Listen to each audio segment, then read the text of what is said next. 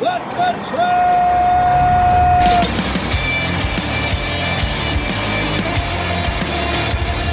You are listening to What the Truck.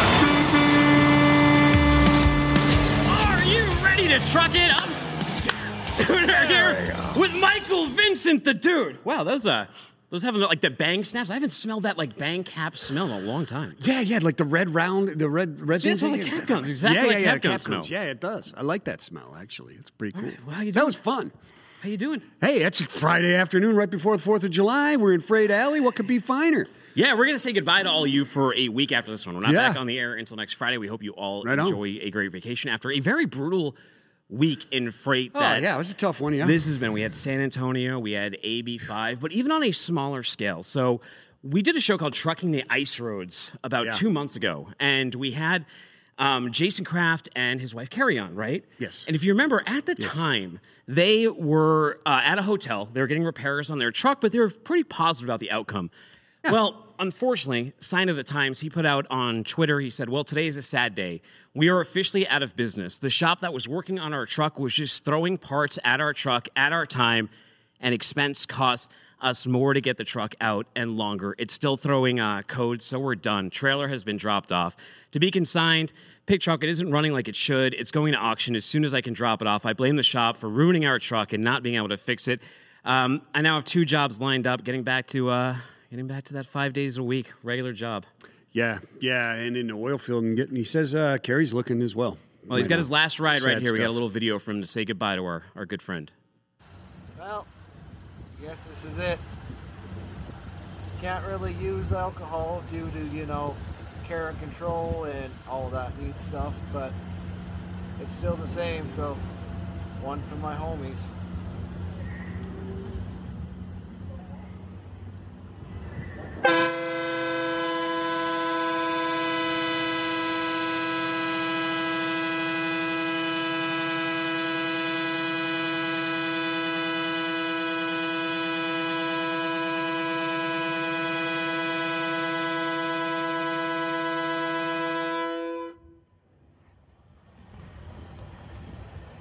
Sentiment's still the same. Wish it wasn't like this.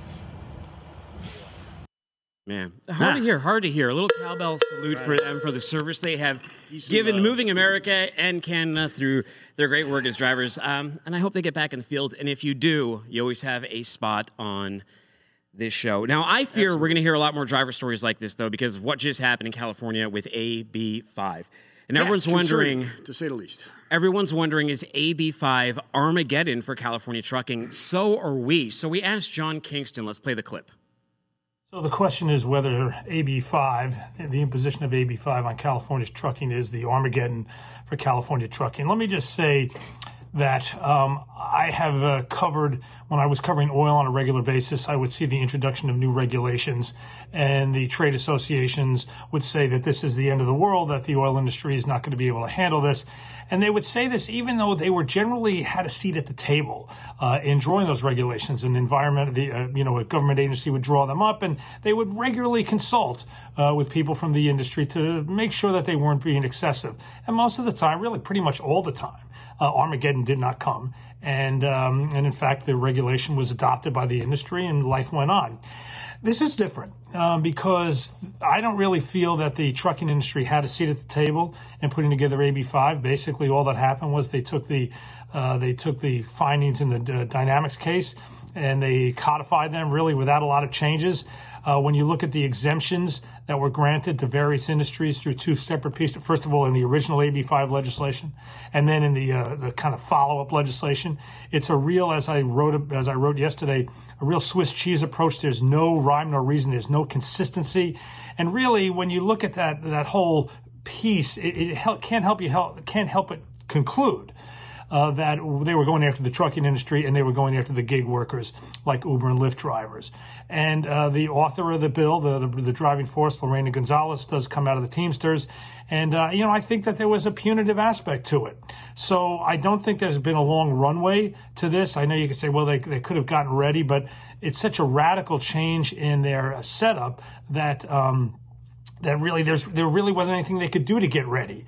They were either going to have to blow up their model before this date and then maybe have to put it back together again, or going to start now. Now, I'm quite sure that these companies have spent a lot of time talking about what they're going to do. I would say that there's going to be kind of two phases. One is going to look to see what kind of changes maybe get made pretty rapidly, like in the first month or so. But I think everybody has to realize that this is going to be a marathon. Now, what's going to happen is companies are going to come up, working with their lawyers, who are going to be very busy, working with their lawyers, are going to come up with solutions that they think will allow some semblance of the independent owner-operator model to continue to exist within California trucking. Various state agencies will challenge them in court on this. There will be legal precedents that will be set. And at a certain point, and that point may be several years down the road, we will have a body of law about what you can do to hire independent owner-operator truck drivers in the California trucking industry. In the short term, it does seem to me that the brokerage model may be the quickest way, that a trucking company essentially turns all its drivers loose and just becomes a brokerage company and then brokers freight into them. Because that way they're not violating the B prong, because their primary business is no longer carrying freight. They're just brokering freight. We're going to have a lot of solutions. It's going to be very complex. It's going to take a long time. And I think that unlike, to circle back to my earlier points, unlike times when I covered the oil industry and they were able to adapt, I think the adaptation here is going to be a lot more difficult and probably a lot more kind of blood in the streets. Wow. So blood in the streets out of John Kingston. He's obviously clearly concerned about this one. He highlighted three big issues there that are with AB5. One of them is, and he answered another question a lot of people had, why didn't trucking companies, since New Year's Day 2020, you knew that this could come in, why didn't trucking companies why do didn't you anything? prepare? He addressed that because they'd have to radically shift their business model for a regulation that may not come through. A regulation that puts 70+ thousand California independent truckers out of business in 6 days if they don't comply with this. It also puts the carriers in a position where they have to completely think of radically changing their model to a brokerage thing. And then, of course, there's lawyers that are going to be swimming around feasting on all of this. Yeah, and the question of doing business in, residing in, or doing business when you reside out, all those different legalities come into play. And you're right. And like Craig Fuller he tweeted out, most of the trucking executives did not think that the court was going to deny this. And the bigger risk now is that it'll get passed in other blue states and other port states, of course. Now, that question, because we're trying to get you guys all this information on here, and a lot of you have had it, and this is sort of the murky, dense topic. Another question we got was, what is a driver to do? Can you just go to another state, transfer over your CDL, and then run back into California? Well, we asked back the Truck Ops Rooster, 15-year veteran trucker, worked for Landstar, similar model to the kind of companies that are impugned now by this ruling. Here's what Rooster had to say.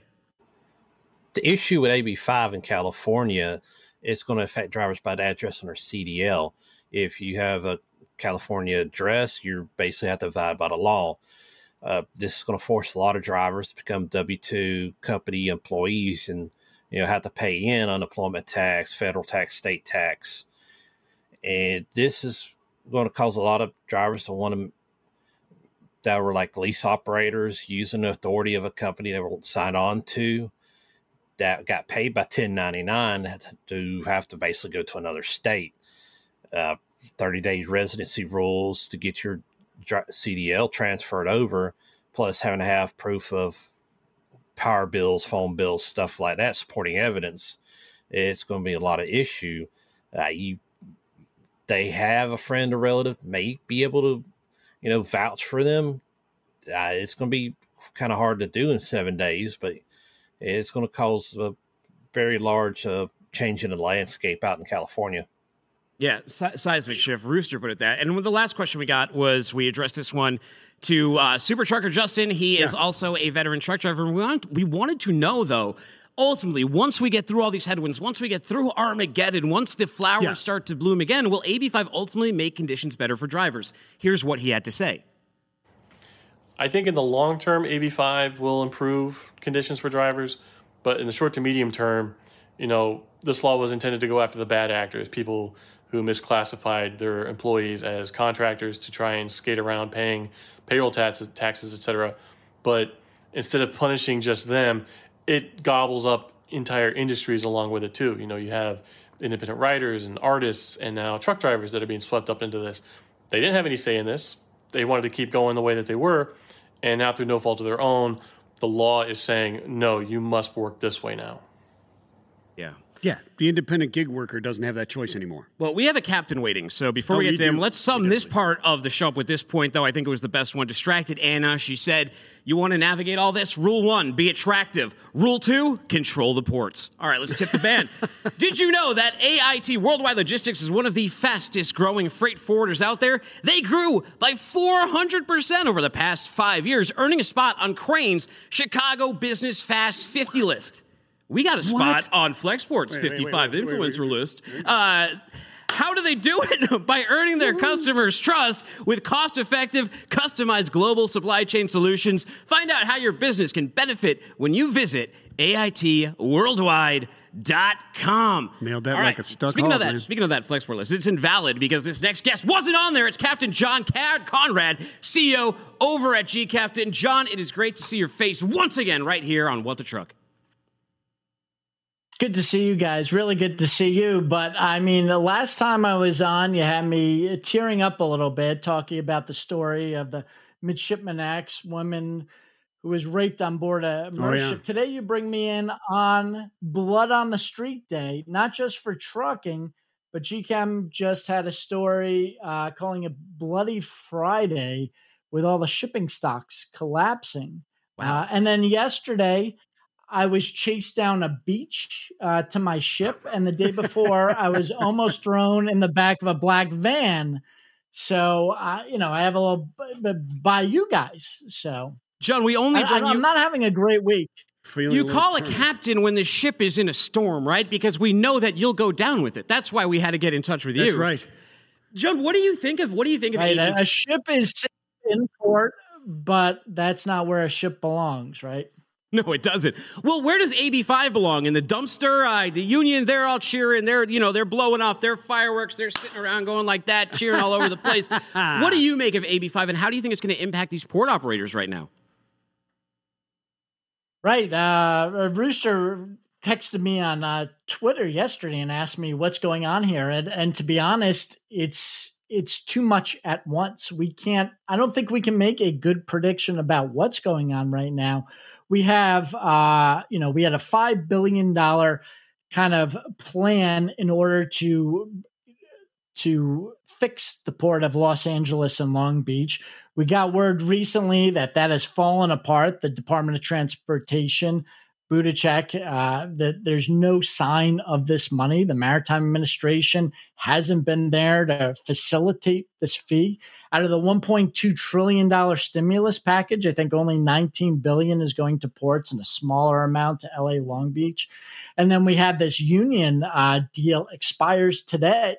And our U.S. Labor Secretary is saying, hey, I'm not worried about it. Well, the day's coming near and it's a holiday weekend. So he's not worried about it, but a lot of people are. Now we have this AB5 thing in California. It's too much to do at once. Plus, we have the Supreme Court with the abortion rights. Now that may not sound like it's a logistical issue, but all of these companies are spending that I'm talking to. A lot of them are spending their time figuring out their medical and HR policies to fit into this new thing. So they're not focused on the Maritime Administration, MARA, dropping the ball or the lack of the funding in the ports or the continued port congestion. It's all happening at once. So I don't think we can make a prediction. God, it's absolutely crazy, all the disasters that are going on here right now, right? But you know what? Disasters. As our friend Sal Mercagliano said, it's a storm of black swans are diving the port of LA, Long Beach. Yeah, well, it really made a is. great point. There's so much going on at once too. It's hard to even deal with all of these other issues. Like you're worried about the ocean.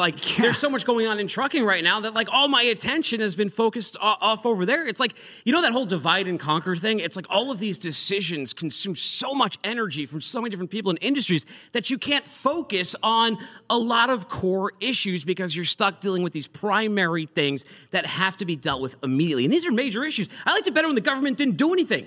right? When the government would just sit around, you never had to worry about especially in trucking, you'd be like, they'll put like another 3-year stay of execution on this AB5 thing. Don't worry about it. Nope, not this time. Yeah, you rely on them to do something, and then they give you the freedom, and it screws stuff up anyways. Well, right. John, you are familiar with maybe not train wrecks, but shipwrecks, right? You wrote the book on the Gulf War disaster. That's my specialty. I wrote the book. Fire on the Horizon. So we're not going to keep you on AB5 or the negative world of shipping. Instead, we'll talk about something positive. Ships sinking in the sea and disaster. We'll go to that one. John, tell us, you've been a captain. Tell us a little bit about what goes down on a boat when everything goes wrong. Right. So what happens first is you got to sound the alarm. And then if it's a fire or flooding or what have you, the captain goes up to the bridge, and unless it's the bridge on fire, then he has to go to another safe space. But 9 out of 10 times he goes up to the bridge with the existing bridge team. And then the second command, the chief mate, is in charge of, solving that problem, putting together a fire team or putting together a team to stop the water inflow. And then you have the engineers making sure that you keep the lights on, the fire pumps on, and everything else. Because people think that you can get rescued out there, but it's like 3,000 miles across the ocean to Europe, and a Coast Guard helicopter can only go out 200 to 300 miles. So your own fire team, your own medical team, there's no 911 to call on ship. It all has to be taken care of on board the ship. And then if you can't take care of it, the captain has to call abandoned ship. And you have to get in these lifeboats and try to escape the wreckage. Yeah, it's a kind of a dire situation, but like most things that are out there, what are the chances of something happening? Hold on one second. We have a clip of the escape of actually this is John and Sal in the escape vessel. Oh.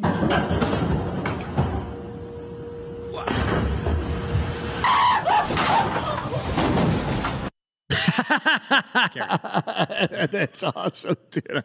I love it. But seriously, Captain, what are the things that keeps getting worse? Have you been in one of those? Have you done the plunge? Yeah, so that's called the free fall lifeboat. In the old Titanic days, you had it where the boat was connected on the bow and the stern onto a davit, which kind of swung out and then lowered it very slowly and gently down. But the problem is when the ship tilts too much, those wires can get caught and other problems can happen. It's also a lot slower, and you have to send men out to kind of configure this. So what they did more recently, there's still lifeboats that have the old way, but they have this new way, the free fall, where it's just the boat is lifted up on one wire and into this cradle high above the ship, and everyone gets in, and you strap in like a race car driver with a 4 or 5 point harness, but you also strap in your head. There's a head strap. And then someone pulls the releasing gear, and that one wire disconnects, and it just shoots out the back of the ship. Yeah, I was going to say, what about whiplash when you nail the floor, right? I mean, it's not the fall, it's the contact that kills you, right? Yeah. That's the stuff that you got to imagine the boat is a worse place to be, though, at that point. You got to imagine that. Yeah, absolutely do. But what are the things that can go wrong for a ship to cause this to actually happen, the need to actually abandon ship? Are there many things out there that can really take down a ship? Well, you said recently, how often does this happen? Unfortunately, globally, we lose an average of one big ship every week. So when you have over 50,000 big ships in operation in the world, so 52 on average you lose per year. So it's a small percentage of the overall, but it happens. It happens frequently. And these lifeboats are extremely dangerous. There's a statistic that no one has actually proven yet, but everyone kind of agrees is probably true, that more people have been killed by those lifeboats than saved from them since they were made mandatory under the SOLAS rules, which came from the sinking of the Titanic. So. Wow. So you're putting your life in your own hands. I guess you got no other choice at that. You're flipping a coin, I guess. At that point. Sometimes you do have choices at sea. So my next question for you is, what maritime disaster infuriates you the most? For me, after reading the transcript of the Alfaro, that has to be up there. I mean, that was such negligence, such human stupidity, such hubris of going into a hurricane. And the transcript's just heartbreaking, reading the screams of these sailors and saying that they're goners. So for me, at least recently, it's got to be the Alfaro. How about you, John? The Alfaro sad. Obviously, the Deepwater Horizon was very sad. There's about, mostly what's really sad is the ships that, again, one every week sinks, and we don't hear about it because it's in the middle of the ocean and it's a foreign crew and it's a bad operator, and we just don't have the footage or needs. But the Alfaro is interesting because it was an American flagship, and we don't have very many of those left. That one was very interesting because they had weather routers and they should have been able to call, and the company should have been monitoring them. So even if the captain made a mistake, someone should have stepped in and fixed it. But we have the government's so broken in the United States that the first thing is we have these free floating satellite EPIRBs. So when the ship sinks, these things are supposed to go up and transmit the GPS position to a satellite. But because the U.S. is so far behind with these laws, that the satellite beacon went up, but it was an old beacon that didn't have GPS technology. I mean, how long has GPS been around and this didn't have it? And then they found that that video you saw it was like totally enclosed. The whole thing is orange. Those are the new, and I say new, they've been around for 30, 40 years. But the old type of boats didn't have a cover. So when you launched it in a heavy wave, it could capsize, right? That wave could crash in on the boat. So one of the foundings they found, and they said, hey, this is illegal. We can't have these open boats anymore.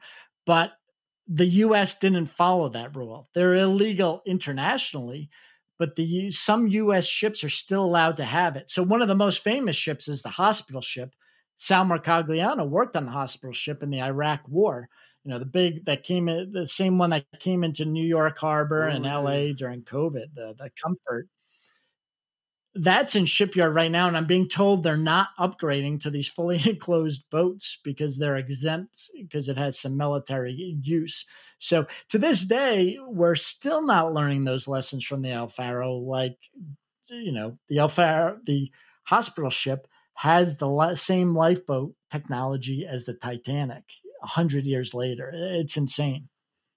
That's absolutely crazy. What, they're just trying to save some money, so they're not going to put these new ones in there?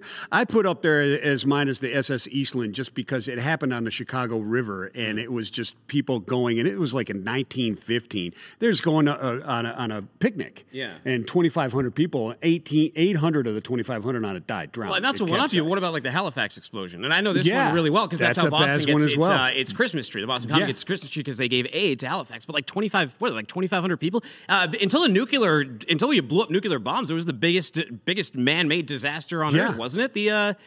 That one, the Halifax? Oh, that one was enormous. And there's an excellent book, I forget the name, all about that Halifax. But some of these older ones are insane. Like the General Slocum's another one where you had one of these ferries going down the East River in New York catches fire. And the whole city comes out to watch along the waterfront, this burning ship where, mass casualties and people burning. So we've come a long way. And that's why it's disappointing that the U.S. Maritime Administration, MARAD, and the Coast Guard has not really gotten on the same page and upgraded with Military Sealift Command some of the ships, because we've learned these lessons, right? And it used to be when there was a big incident, then we changed the law and everyone would spend the money needed to fix them. And we're not doing that anymore, unfortunately, because, as you say, the government's broken and we can't seem to spend money on the things that are important: the roads, the bridges, the infrastructure. There's just no popular support for that, or when there is, like the infrastructure bill, it doesn't make its way to the things that are most important, like keeping our truck drivers and train engineers and ship drivers safe. John, this has been a very informative talk on some tough subjects, but to break the tension in the room, now we gotta go to the wheel of stupid questions before we send you on your way to the 4th of July holiday. So spin that damn thing, Michael Vincent. Let's see what we come up with for our man today. Just when you think it couldn't get worse this week, Captain, what is something you'd never buy used? Oh, something I never buy used. I think it is absolutely, with the 4th of July coming up, it would be the pyrotechnics for a ship. And these are actually sold. So you have big, guns that we shoot out, the big pyrotechnics when the ship's sinking to say the Coast Guard, here we are. And it's actually the interesting thing, the pyrotechnics aren't as good as the smoke. The Coast Guard loves the smoke because now they have the infrared goggles that can do the heat. And when you do a smoke bomb, the Coast Guard can see that really easily. But a lot of guys try to sell them or save them from the 4th of July because they expire every year. And I've shot off some expired ones. Sometimes on the 4th, you take your whole locker of expired ones and you light them off. But they often don't work a year later. So I would not buy an expired. Well, thank you. Emergency flare. Thank you so much, John. And thank you for giving a little context to your answer. I was a little confused by it at first, but now it all makes sense. Go visit gcaptain.com and find him on Twitter. Join our supply chain gang on Twitter at John Conrad. That's Conrad with a K. Have a great 4th of July, brother. Happy 4th. Take care, guys. Take it easy.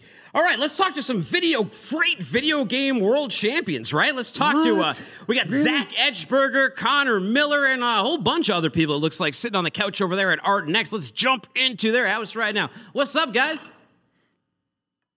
How you guys doing today? Wow, look, they all look chilling. Yeah, you guys look like you're ready for a long holiday weekend. Who do we have all sitting here in this room?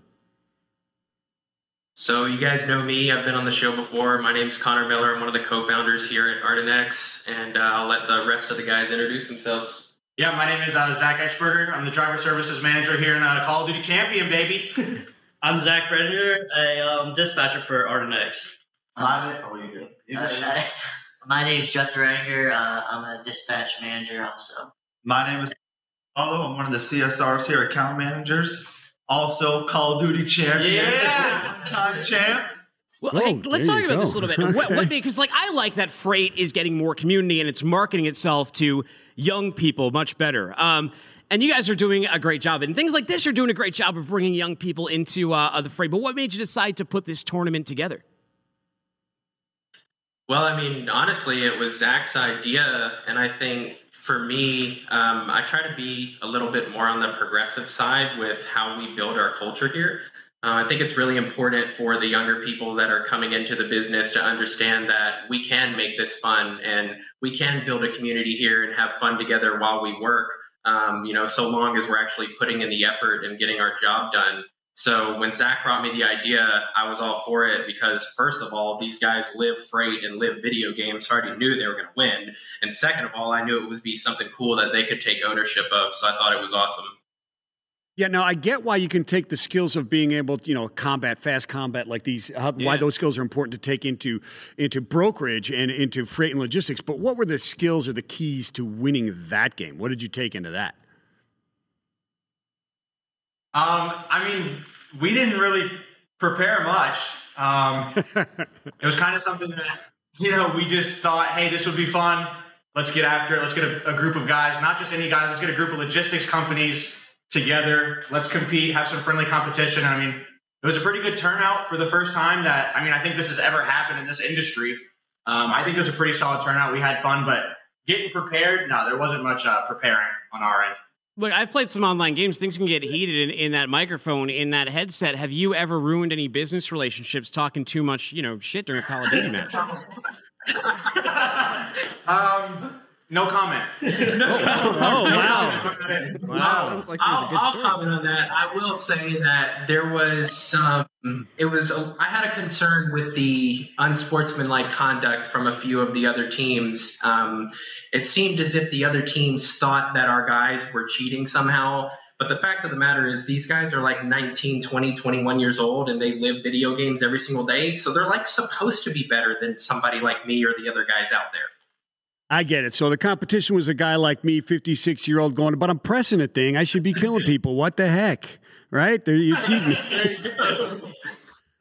I get that. How do you guys recommend other companies get involved? We'd love to see this thing grow. We'd even love to host it on What the Truck sometime. Right? Maybe we even be participants. I know my way around a control pad pretty good. How do people get involved with you guys, or when's the next tournament coming up? So we don't have a date yet for the next tournament. However, we do want to do it a lot bigger than we did for this one. This was more of like a test run just to see how it would work out and to figure out the logistics of making it happen. So TBD on the next date, but we are going to be sending something out with opportunity for other companies that didn't participate in the first one to join. This one, we actually had $100 buy-in. So I think next one, we're going to up the buy-in to $500, and we're going to try to make it like 20 to 30 teams. And as far as checking us out, you guys can look us up on LinkedIn. It's just Ardent X, a division of eTransport. And then on Facebook as well, it's ardentx.jax. Now, before I let you guys go, we already spin the wheel of stupid questions. We'll start on the left in the tan shirt, or at least to my left over here. What is something that you should never buy used? Probably just like used underwear. Yeah, that's a good, that's a good one. That's a good rule. Well, it depends. I mean, they had to stop it on eBay because people were so interested in some people's underwear. Yeah. All right. Next, orange guy. First of all, I want to say, Dooner, if you want to join the squad, I got a spot for you over here at Ardnex Gaming. That's not the answer. What should you never buy used? What should you buy used? Don't buy used. Jock strap. What do you say? A jock strap. A jock strap. That's another underwear-related thing. How about you? I think I'm going to go with deodorant. Use deodorant. Times are getting tough, though. Inflation is up. You might have to at least go down to the plastic. What about like used once, only on Sundays or something? Yeah, like a sampler from the hotel. Yeah. Depends. You could wipe it off a little bit. Okay, next. What do you got? Sampler, I'll consider it. I got a toothbrush. Smart move. Is a good Smart one. move. I've had to use my wife's before in the jam before. Yeah, but that's different. That's a little different. That's different. And lastly, what do we got with you, sir? Let's see. He took my toothbrush. That was a good one. That's not an I'm answer. going to go, let's see. Floss. Like floss your teeth. I'm going to use some used floss. I'm not opposed from using it. But if I'm in rough times, I'll use used floss. But, I can afford some new floss. All right, well, guys, thank you so much. Have a great 4th of July weekend. Thanks for joining us right before the holiday. Next tournament coming up. Get in my DMs, all right? Slide in there. Let me know. We'll set something cool up with you and the team. Heck yeah. Sounds good. Thank you, guys. Happy 4th, guys. Happy 4th. Take it easy. All right. Do you remember that Von Moore from AIT said last time he was on the show? I do. He said, I read that so naturally. You did. It was like an actual Let me try question. that again. Right. Do you remember what Von Moore from AIT said last time he was on the show? I absolutely do. It was brilliant. He said bigger isn't better, better is better. That's exactly right. Whether it's new offices in India, expanding life science operations in Europe, or acquiring one of the best final mile providers in the U.S., AIT's exponential growth is driven by anticipating and responding to customer needs. Discover how they can help your business gain fast, streamlined access to new markets. Where do they go? They go to AITworldwide.com. Did you know obviously. that for over 35 years, Fleetworthy Solutions has provided a single source of solutions to monitor and manage DOT compliance while mitigating risk for private and for-hire carriers? It's true. It's damn true. With advanced technologies and exceptional client services, Fleetworthy becomes an extension of your team to make your company go beyond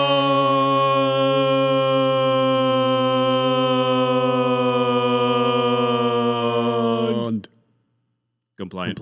All right, man, let's go over to a first-time guest right here. We got Aaron Smith. He's the founder of Escaping the Odds and U-Turn Transport. He has a great story to share with us today that's guided his things. Aaron, thanks for joining us right before a long weekend. I know everyone's head is kind of like half out the door.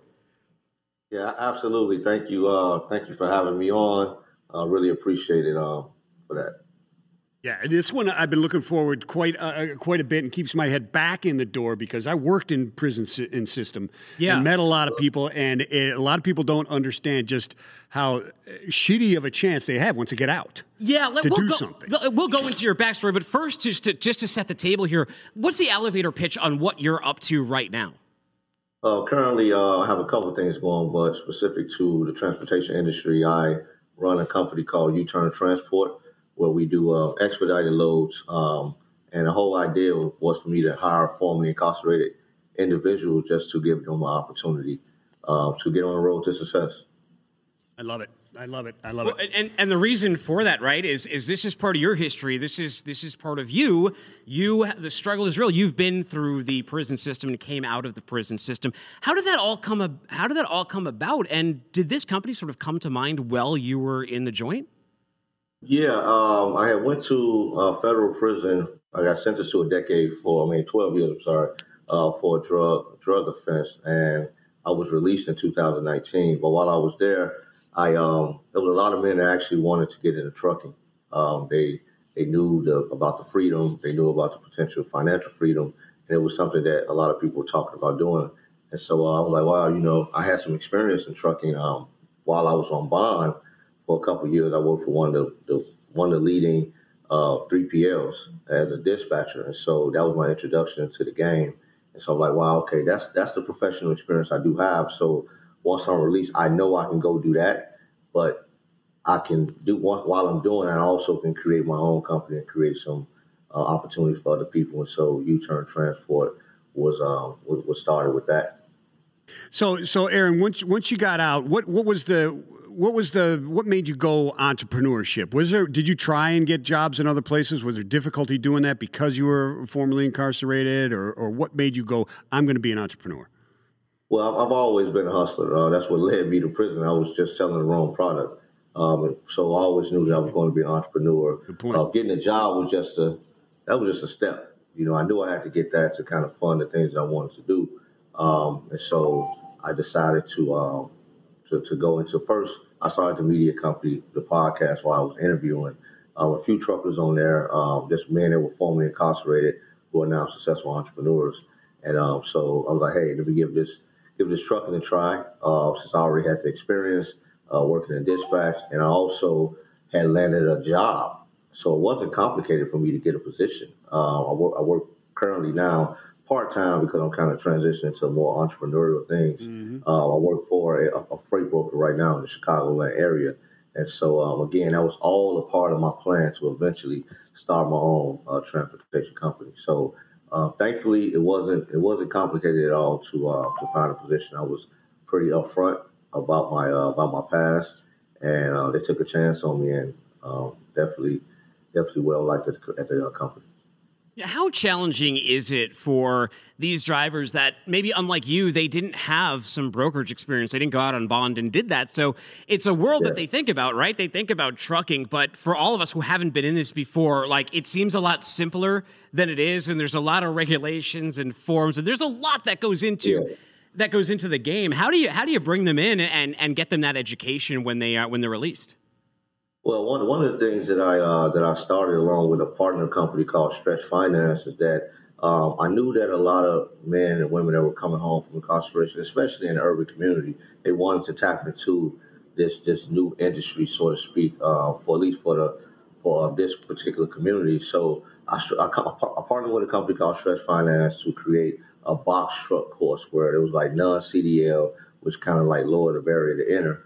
And so we created this box truck course, pretty comprehensive, taking a person from A to Z on how to actually start to be an owner operator with their box truck or a 26-foot box truck.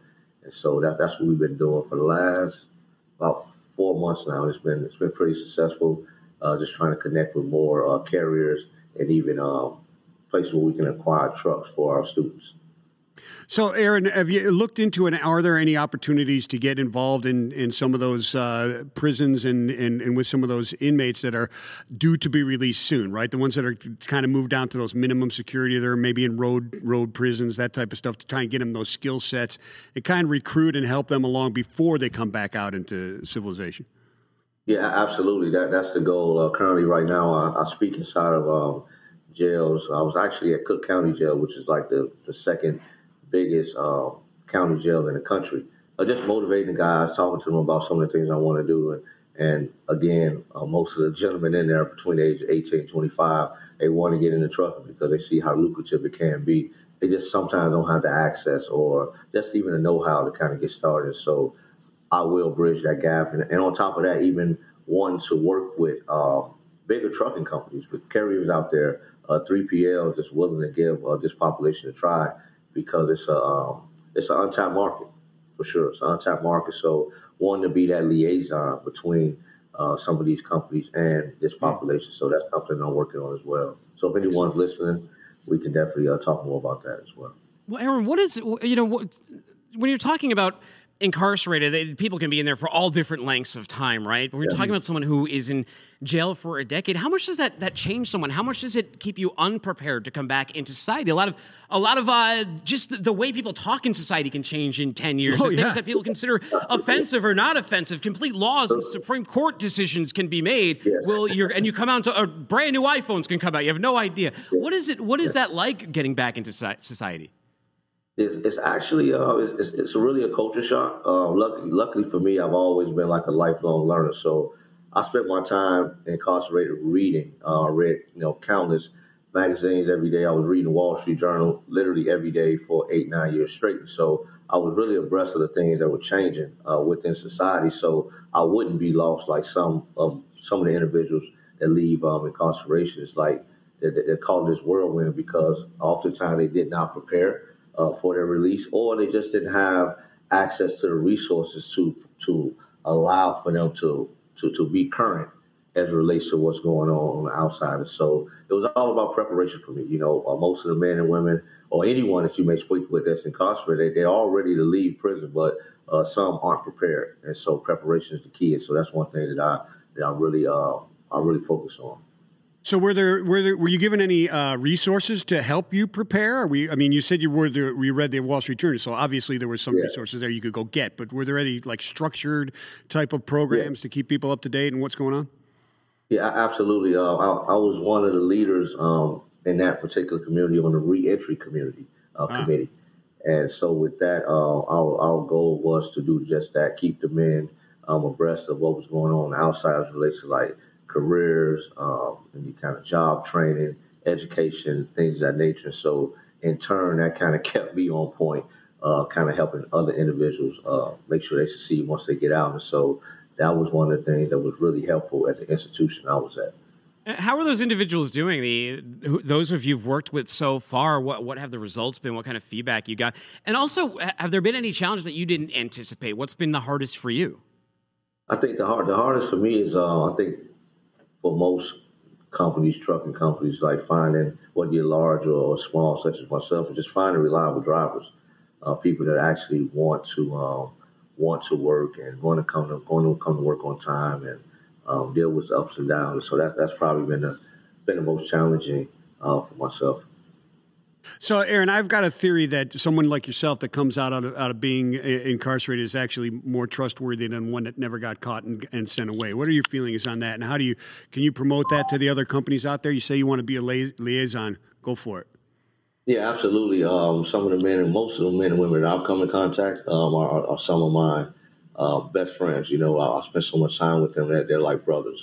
We share so many different experiences together, and I would trust those men more so than some of the men that I've met prior to my incarceration, just because of that redemptive spirit. Everyone that goes to prison don't deserve to be there for a lifetime, and the ones that redeem themselves are worthy. They're worthy of second chance or maybe a third or fourth chance. The grit that these men and women have come home from incarceration, being locked away for so long, dreams being on hold. Such as myself, like you get out here, you hit the ground running. You've been on the shelf, so to speak, for so long. You just want to give yourself a second chance and prove to the world that you can be a productive member of society. And so, I would say that for any company out there that's thinking or contemplating about hiring from this population, absolutely, I think there are certain things that you should be looking for, and I'm more than willing to assist on that journey with them. Excellent stuff. Thank you so much for that. Yeah, that's really cool. Any success stories so far? Have you had like a key student, someone who really just stood out, and you're like, you know what, this is why I do this? Yeah, absolutely. There's actually a gentleman, actually two, a gentleman and a young lady. One just got released from prison. I think he did about 15 years.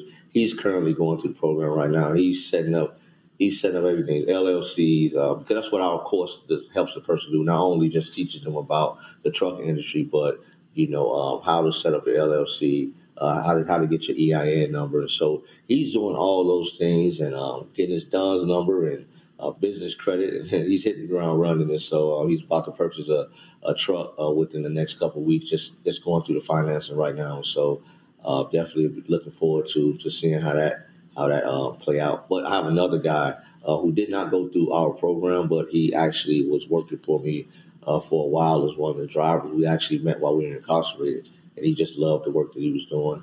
And so that's one of another success stories as well. I love to hear it. I love to hear it. Love it. Now, you were able to spy a little bit. You had the fortune that some of the other guests, and you already heard the stupid question. It is, what is something you'd never buy used? What aren't you buying used? PG-13, right? So I keep it. Yeah. You say whatever There's a you lot want. of dirty ones I can think of. Yeah, but No, I would say socks. Yeah. Intimate items, socks, absolutely. I think a gentleman said deodorant. he's got more than one answer here. Socks. Yeah, or shoes. Yeah, I'm sorry. Yeah, my mind is kind of just rumbling right now. But you can ramble. all right. You can ramble. We like it. Hey, by the way, people, I like what you had to say. People who want to connect with you, they want to work with your company, or they're interested in anything that you said during this, what's the best place to send them to? They can reach out to me at aaron.esmith81@gmail.com. To reach out to me as it relates to pretty much anything. Just reach out. I'm always available. One thing I failed to mention is that what's coming up next for me, I don't know if you guys are getting to that. I'm sorry if I'm jumping ahead, but I have a podcast that I'm co-producing. It's related to trucking. Very it's cool. Going to be really something great and different. It's being hosted by a gentleman who did 20 years incarcerated, came home, and he owns like 3 or 4 trucks right now. So nice. What was the name one more time? What's the name one more time? The name of the podcast right now, we're playing with a few names, but tentatively right now it's The Road to Success with Ed Hennings. Okay. Nice. Aaron, thank you so much. Have a great holiday weekend, and keep doing the good work out there. Preventing that recidivism, Right too. Peace and love, brother. Take care, brother. Absolutely. All right, thank you. All right, little good news, bad news. It's Friday.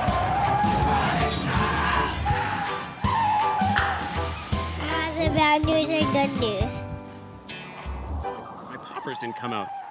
The good news was I got a nice poppy sound. The bad news is my little streamers didn't go anywhere. It's not a bad pop. He's got a good. All right, good news. It's a long weekend, and you're about to get some boating in.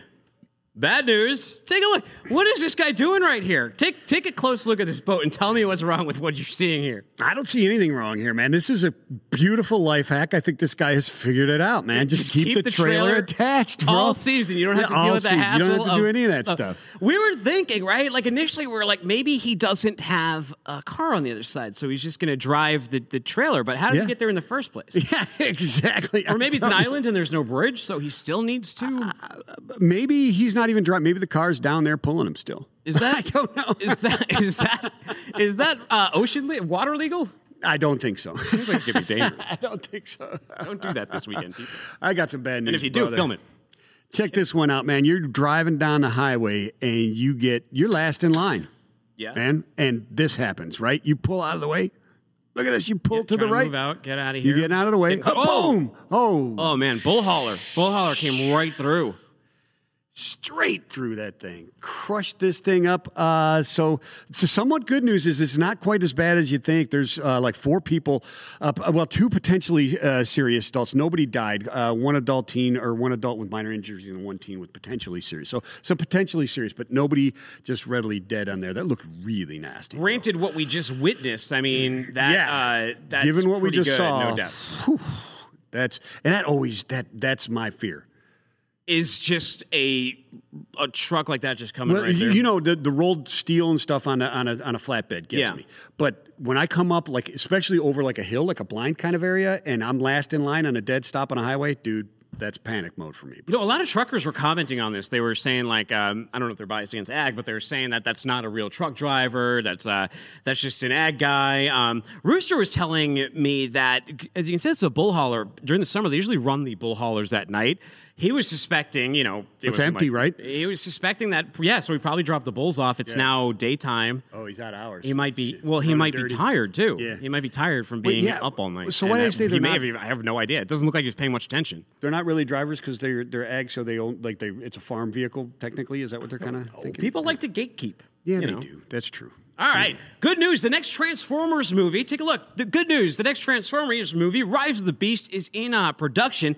This is the sequel to 2018's Bumblebee. I like the 2018 Bumblebee a lot better than the Michael Bay variety of movies. This one took us back to the 80s. They made the story a little bit smaller. They brought in John Cena, of course. Yeah, they had Bumblebee. And they used the classic designs that you like. And as you notice here, they didn't make the Abomination Optimus Prime that they used in the Michael Bay Transformers movies, the one that had like fires on it and a hood.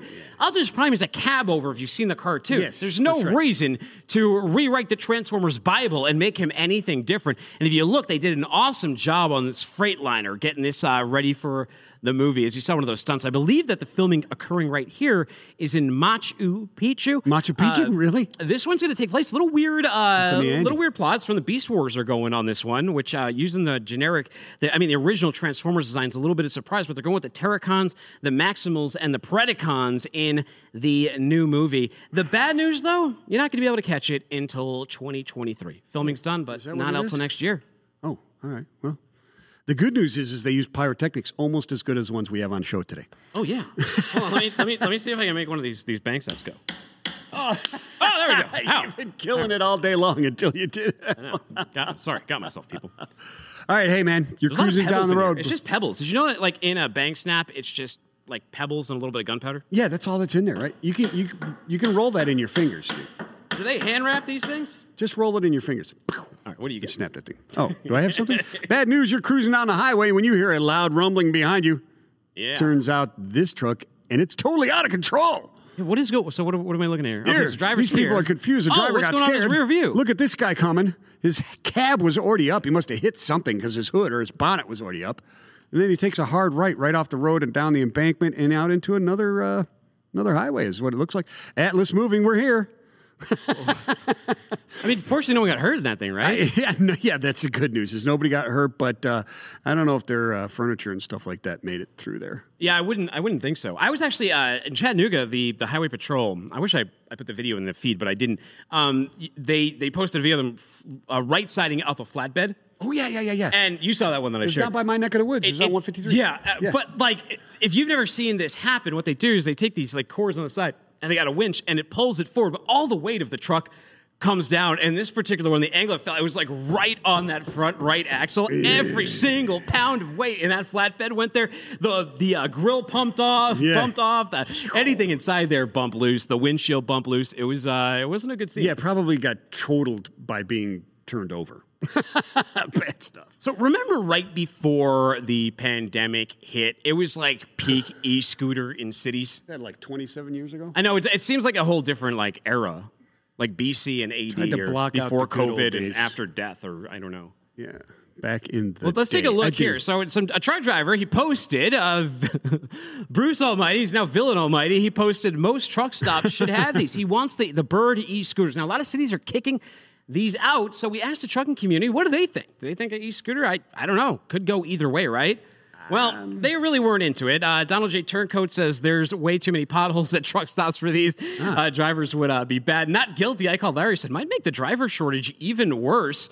10-door James Stroll says, no, after sitting in a truck for days at a time, a little walking is very healthy. There you go. That is true. It isn't much. Yeah, I think the doctor would say so. George B. says, I think they need to be even bigger to accommodate some larger size drivers. You have different sizes. Okay. Freeboard man, he pulls no punches. He just says firm and no, don't bring those into the truck stop. You can drop that picture down, guys. Yeah. You can drop that picture, guys. It's not that. Thanks. People want to see us, not that. Yeah, we're just kidding. Much more handsome. Santino Trucking Goomba says just what most of us Muppets need, something else to crash in. Ermgard, a Mama Bear, no thanks. I'd rather walk. I already drive enough sitting down. Yeah. Like truck drivers, we get Rona Research says like truck drivers get too much exercise. Villain Almighty, he posted it, so he said, obviously, I love it. Kevin, man, it's kind of cool to F around on at the end of the day. They don't really need them. So not everyone into these things. Not everybody's quite into these things. I think they should have one of those little rascals. Well, everybody, I'm off to North Carolina for the 4th of July. I will be back on air for, well, there'll be a What's Truck newsletter on Thursday. I'll be back on air on Friday. What's Truck will be back. You'll be back regularly the rest of the weekend. Yeah, I will be. I'll be back on Anything Tuesday. fun And we'll for the be 4th of for the 4th of July. Yeah. It's my wife's birthday tomorrow. Happy birthday, love of my life, Melissa. Hey, happy birthday to you. Let's hear. Happy birthday, Melissa. Happy birthday to you. Break these bags. Find me on Twitter at Timothy Dooner. Find him at Vincent the Dude. Subscribe to the show wherever you get podcasts. Download the app. Subscribe to the What the Truck newsletter. Hey, visit backthetruckup.com too. Don't be a stranger and tell them how to peace. Hey, man. Peace and love. love. By the way, this is your song playing, isn't it? Yeah, this is you late and John from Brewer. Vincent Brewer.